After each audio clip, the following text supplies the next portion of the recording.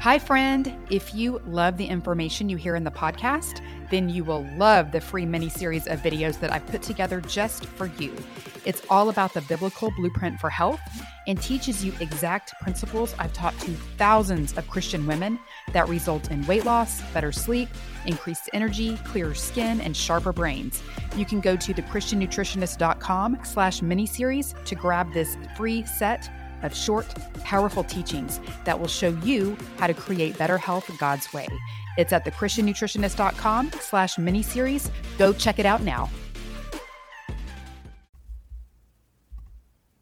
I recently read something that said, this may not be the year to get everything you want, but to be grateful for everything you have.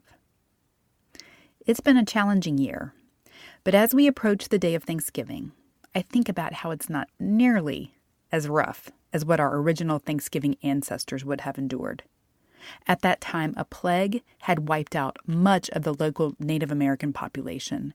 The newly arrived pilgrims lost many to harsh weather conditions and inadequate nutrition and shelter. Life, staying alive, was hard. And yet, these humans came together to celebrate abundance for what they had.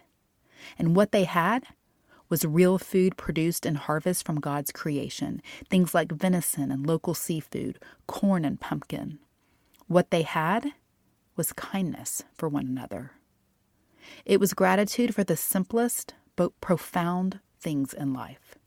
It was truly giving thanks in all circumstances, like it says in Thessalonians 5:18.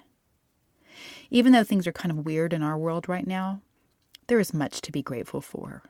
If you have food and shelter and people who love you, you are so blessed.